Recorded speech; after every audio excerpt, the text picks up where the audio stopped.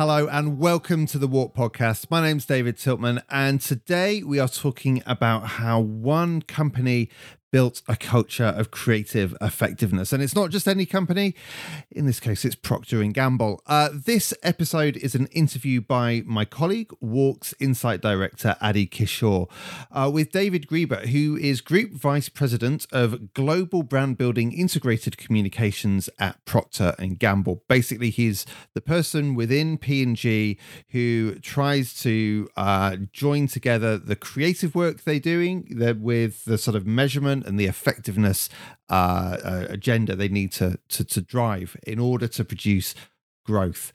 This interview took place in Cannes, as you will hear, and we wanted to speak to David and use that opportunity of getting him on the spot in Cannes to reflect a new report we released at the festival. The report is called Building a Culture of Creative Effectiveness.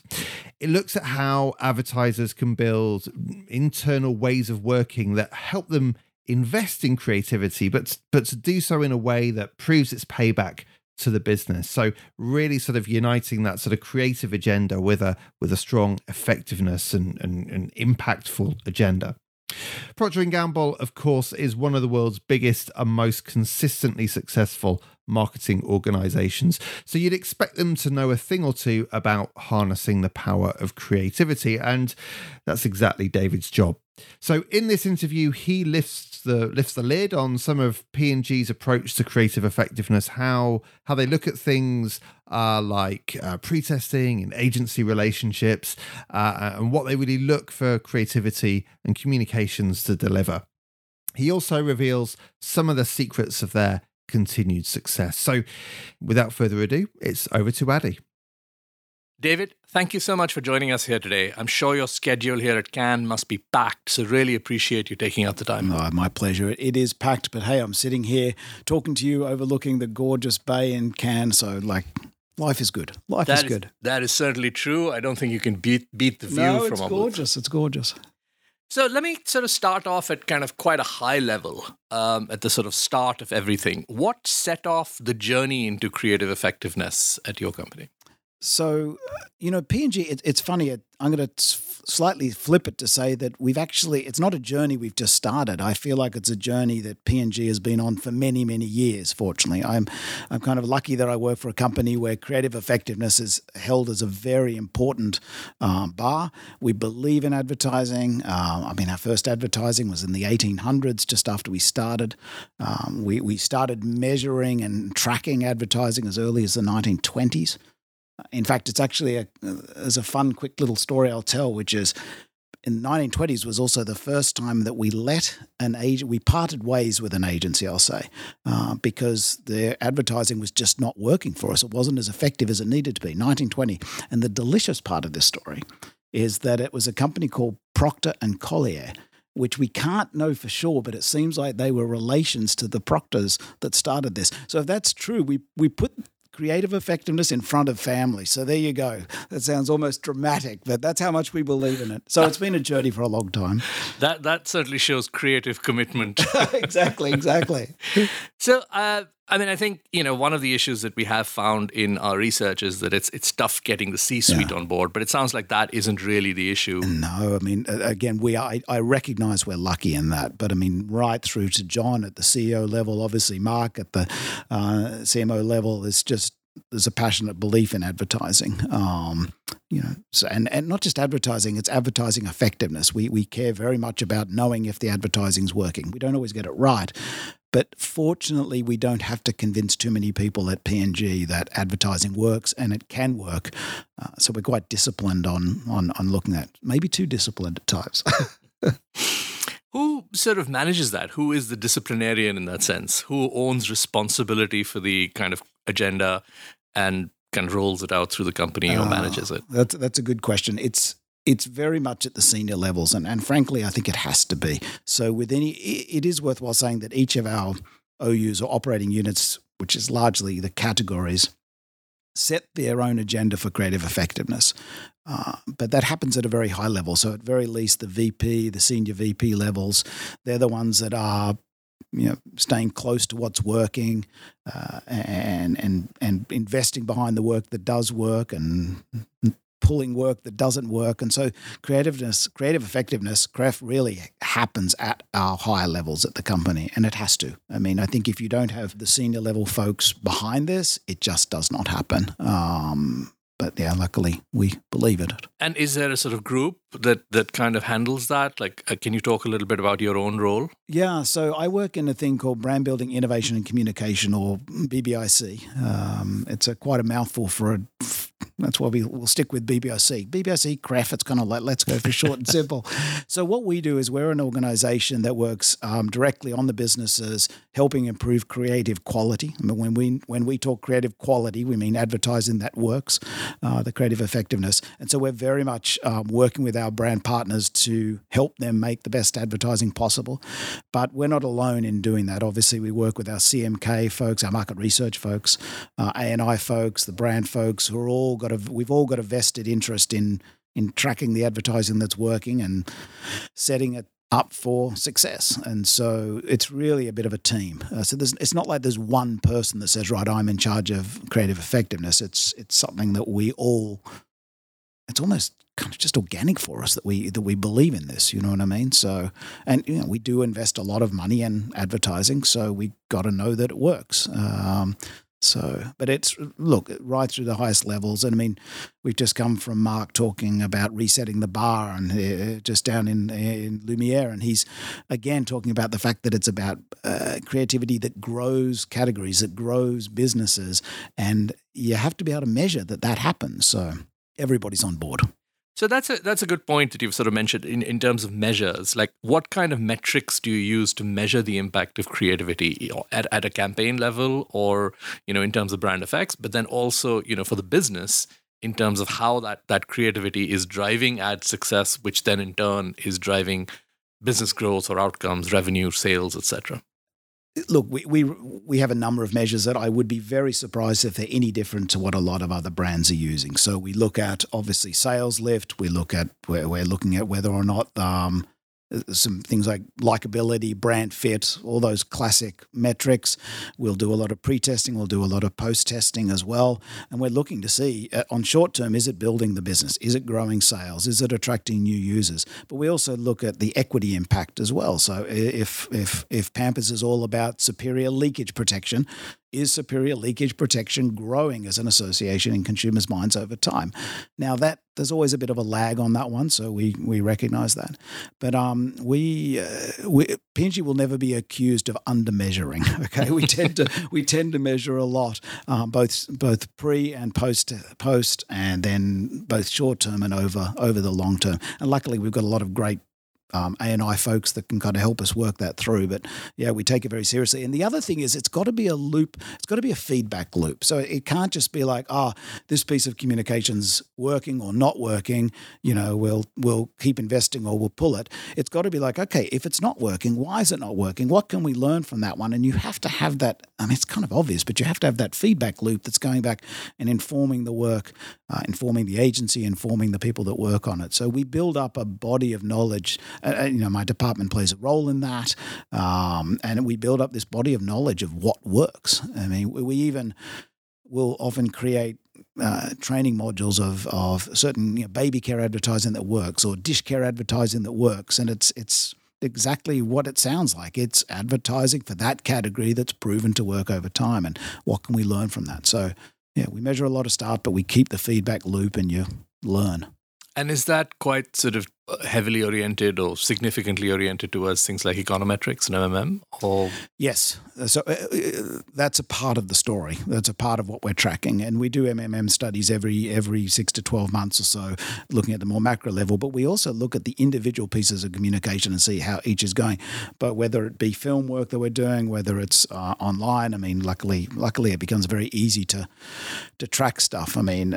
And our big thing is we want to be able to track what's working short term, but also long term. I mean, it can be a real mistake to say, like sales popped this week, so therefore this must be awesome advertising. Well, I think we all know the whole long and the short of a discussion. Not necessarily. Just because something is working short term doesn't mean it's great for the business. And that's where it becomes the That's why equity measures come into play, and just long term. Is the market growing long term? Is the brand growing long term? Not just getting short term spikes. So we look at it quite comprehensively. Absolutely. So let's sort of, okay, we've talked about metrics. Let's talk about measuring creativity specifically. Now, I heard you guys have a sort of a palm as a metaphor for creative assessment. Can you talk about that a bit? The infamous hand. Look, I can't go too deeply into this one, but it's not so much a measuring tool as much as a mnemonic to help people remember what makes for good advertising. And, the funny thing is, I often feel like if everybody understood my job, I'd be out of a job. And what I mean by that is that advertising at the end of the day is not too difficult, okay? And that might sound provocative, but at the end of the day, when you have communication that touches the consumer's heart, when you have advertising that keeps the brand at the center of the storytelling, when you have advertising that is simple, when you have advertising that disrupts, you've got a greater chance of success. And the hand device is simply a way to remember it. We use things like the thumb as a way to, like as if I'm hitchhiking, it's getting attention. I use little fingers like, hey, that reminds you of simplicity. And then the ring finger reminds you of making that emotional connection with consumers because, I'm a man who's been luckily married for many, many, many years to a great lady. And the ring finger reminds me of that love connection. So it's I'll admittedly fairly corny way of just remembering some of those basics of communication. And those basics don't go out of fashion and they don't cease being effective. So. No, across the board, when we've looked at brands that have found sort of success along, pushing their craft agenda, a lot of the tools that they use are actually quite simple. Oh, super simple. They're super simple. I think we often think that it's more complicated than it needs to be.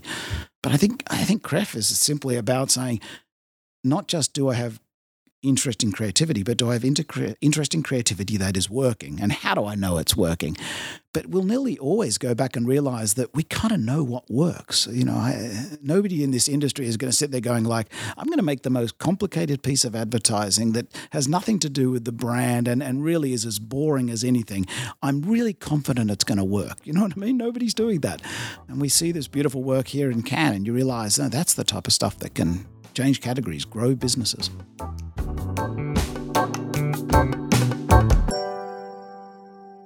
What's your thinking around pre-testing? Do you do much of it across? Do we do much of it? Yes, we absolutely do. A lot of it. I'm laughing a little bit because at times I think we do too much. Okay, I'll put it out there. I think that so we do a lot. That's the short answer. It's worthwhile thinking about also, well, how do you do it in a way that's helpful? Because one of the tension points I see with a lot of pre-testing is people almost, it's a safety blanket, okay? And it's a binary no-go decision. It's like, I didn't test well, so therefore, this is bad. I must tell myself this is bad work and I'll walk away from it. And I think that's a bad use of pre-testing. I think smart use of pre-testing is finding out what's working or what's not working. And if you believe in the work, lean into it and say, right, how do I make this better? And we've been doing a lot more work on using AI to do pre-testing. And, I won't go into deep details of that, but suffice to say, we're able to do, get to consumers faster and cheaper and fast cycle learning on advertising. And that's been a game changer because you're starting to see people say like, okay, if I'm doing I'm making this up, a $45,000 pre-test, I'm not going to do many of those. But if I do a pre-test for like a tenth of that or whatever, suddenly people go, okay, I've learnt this. Now I can make some changes and then I can try that again and see how that goes. And it gives people a lot more confidence. So we do a lot of ad testing. But my plea to all my colleagues back at the ranch is to always use it as an aid to judgment. Don't use it as a red light, green light. Use it as an aid to your judgment and be human when you look at the work. And I suppose part of that is communication and training within the organization. My understanding is that, again, P&G has this long-standing communication seminar, yes, which is like a major. It's a rite of passage at Procter & Gamble. Exactly, it's the communication seminar. Yeah, we've been running it for about 40 years. I will tell you the content has changed. It's worthwhile saying. It's training where we take you folks in the organization, maybe a year or so into the company, and it's that seminar is a 5-day intensive course. 3 of them are focused on drama and idea. 2 of them are focused on their role in the production process of work. And there's a bit of theory there. We take them through, here's what effective advertising looks like, not on a category by category basis, but just in general. Here's what makes for great creativity. Here's how you work with your agencies. Here's how you grow brands through advertising. Here's what creative effectiveness looks like. And then we do a lot of role plays. It's basically nearly 5 days of role plays where we use real cases that we know have either worked or not worked. The students practice presenting as agencies and then reacting to them as everything from new hires through to the senior VPs on the business, and they get fast cycle practice at reacting to advertising in the raw, and it's great. It's a great course. I mean, when I first did it back in Sydney too many years ago, I remembered sitting there thinking, oh my gosh, this is the job I want to do. I want to do this job. So I get to do advertising all day. What's not to love? Yeah, that's certainly true. The most fun you can have with other people's money, isn't that? Yes. I love that. That's true. That's true. Although I suppose I was taught that on the agency side. Right. So it really that's right. Hey, what do you think? No, but I think it's true. We're in a job where we get to create, and you get to be a part of that creative process. You also get to grow brands and get to build something, and you get to work with your partners at the agency. I mean, look, I'm lucky to do the job I do. So. Speaking of agencies, how do you sort of work with your agencies again to push that CREF agenda? So they're very much a part of the whole story, and not just a part of. Obviously, they're part of the creative development process, but they see. We're kind of lucky. They see themselves as part of developing advertising that works and it is clearly effective. And it's a feedback loop. So whatever we learn, at least this is how it should be on all the businesses. Whatever we learn on the business about what's working and or is not working gets fed back into the agency. The agencies are there with us when we're talking to consumers. They're at the table when pre-testing results are shared or in-market results are gained. They're part of the process. So they're kind of an extension of us. I think that's critical. And ideally, the creative partners as well, not just the account and strategic planners. I think it's best when the creative partners are at the table with us saying, right, okay, I'm hearing what the consumers are saying. How do we make this better? Or, hey, this has worked. I'm glad. Let's double down on that. So they're very much a part of the journey. Yeah, that's actually something we've heard from a number of sort of leading brands when it comes to CREF or creative effectiveness. This idea that the agency, really needs to be brought into the process. They really need to be a part of that. They have to be part of it. I think if you try to do it separate to them, you're separating the effectiveness from the creativity, and you're treating them as two streams. This is my creative work and this is my effectiveness, but that's crazy. It's there together. I mean, you're talking CREF, and that's the smushing together of the two. You have to do them together. So. I mean, looking back, you sort of referred to this and you've implicitly sort of said this, but how has creative effectiveness really helped brands? Like, have you seen kind of a direct kind of impact on? Absolutely. I mean, look, every single one of us can tell stories of being on businesses where when we got the advertising right, the business just goes up. And, we're big believers. When we talk about superior communications, which is one of the big things we track and measure at P&G as one of our kind of big vectors of superiority, that's got 2 elements, creative and media. Okay. Creative means it's high quality, it's working, and the media is at sufficiency. When you've got that, when you've got good advertising at sufficient media, it works. I mean, we see this time and time again. So you don't have to convince too many people at P&G to lean into that. Now, I will tell you, if you go back 2008, okay, when when the economic crisis hit back in the 2008, there was a lot of, cutting back. It's like, people were scared to do advertising. We kind of pulled back our media spend. We didn't invest in as much, et cetera. And we paid for that as a company. We paid for that. Our businesses were not growing for multiple years. Most recently, in the very difficult times we've all been going through, most of our brands have been doubling down on advertising, not pulling back, because we know it works. It doesn't just protect your business through a difficult time. It grows the business. And we lean into it. So yeah, everybody knows advertising that works. everybody knows advertising works. In fact, I think if you tried to convene a meeting of Procter & Gamble people who don't believe in the power of creativity, you'd be kind of like drinking punch on your own. It's pretty lonely. So it's interesting just listening to you. I'm hearing sort of advertising almost used synonymously with creativity. Oh, interesting. That's probably a personal bias because my space is in the advertising world surrounding brands. But it's worthwhile saying if you talk to like our design partners about the role of creativity in packaging, they'd go, oh, absolutely. I mean, our contingent here at P&G, our P&G contingent here at Cannes includes design folks, includes BBRC folks, includes brand folks, and they will absolutely talk about the power of creativity there. If you talk to our R&D folks, I mean, they believe in creative thinking and coming up with new products and advancing our products. So I think it's probably more a personal bias that's just coming from my world. So there you go. So thank you for opening up my mind. No, actually, one of the things that have come up in this research is the idea of pushing a CREF agenda, which is fundamentally built around advertising, outside the marketing team. So looking at innovation teams, looking at customer experience teams, things like that, and sort of seeing, can the same framework potentially help them as well? I think it probably can. I mean, it's interesting. We've got some of our leads of our key retail partners here with us in Cannes, like as part of the delegation. So I think you're right. I think it can play a role. I think it takes believing in creativity and believing in the power of creativity to actually build businesses. And once you get that in the blood, people are nodding their heads, and things like Cannes help that process. So for sure, yeah, it's nice to sort of showcase some of that creativity. So, last question for you, David. Any suggestions, any advice for other folks that are going down this journey, maybe at an earlier stage? I think for kind of my fellow advertisers, what I would say is see creative effectiveness as a feedback loop. I think that's the key thing to me, that it's not just a case of like, did this thing work or did this not work?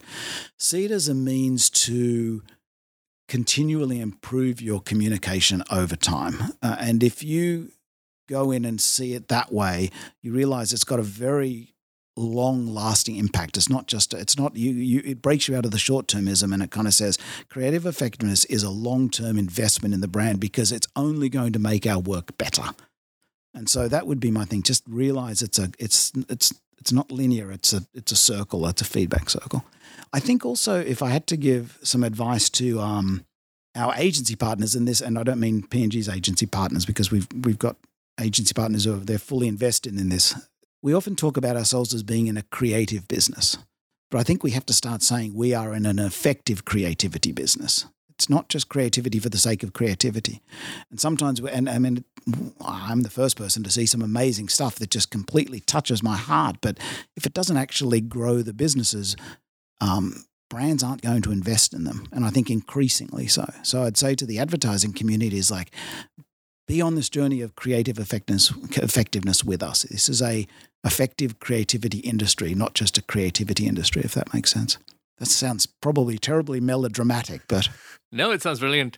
Thanks so much, David. Appreciate your time and coming here to share your insights. It's fun to talk about this stuff. We get to talk about advertising. What's not to love? And I get a free glass of water in the process, so life is good. So a big thank you to David Griebert of P&G, and thank you to Adi Kishore of WARC as well. Now, we'll be producing some more of these interviews on the back of the white paper we've launched, so look out for them in the coming weeks and months.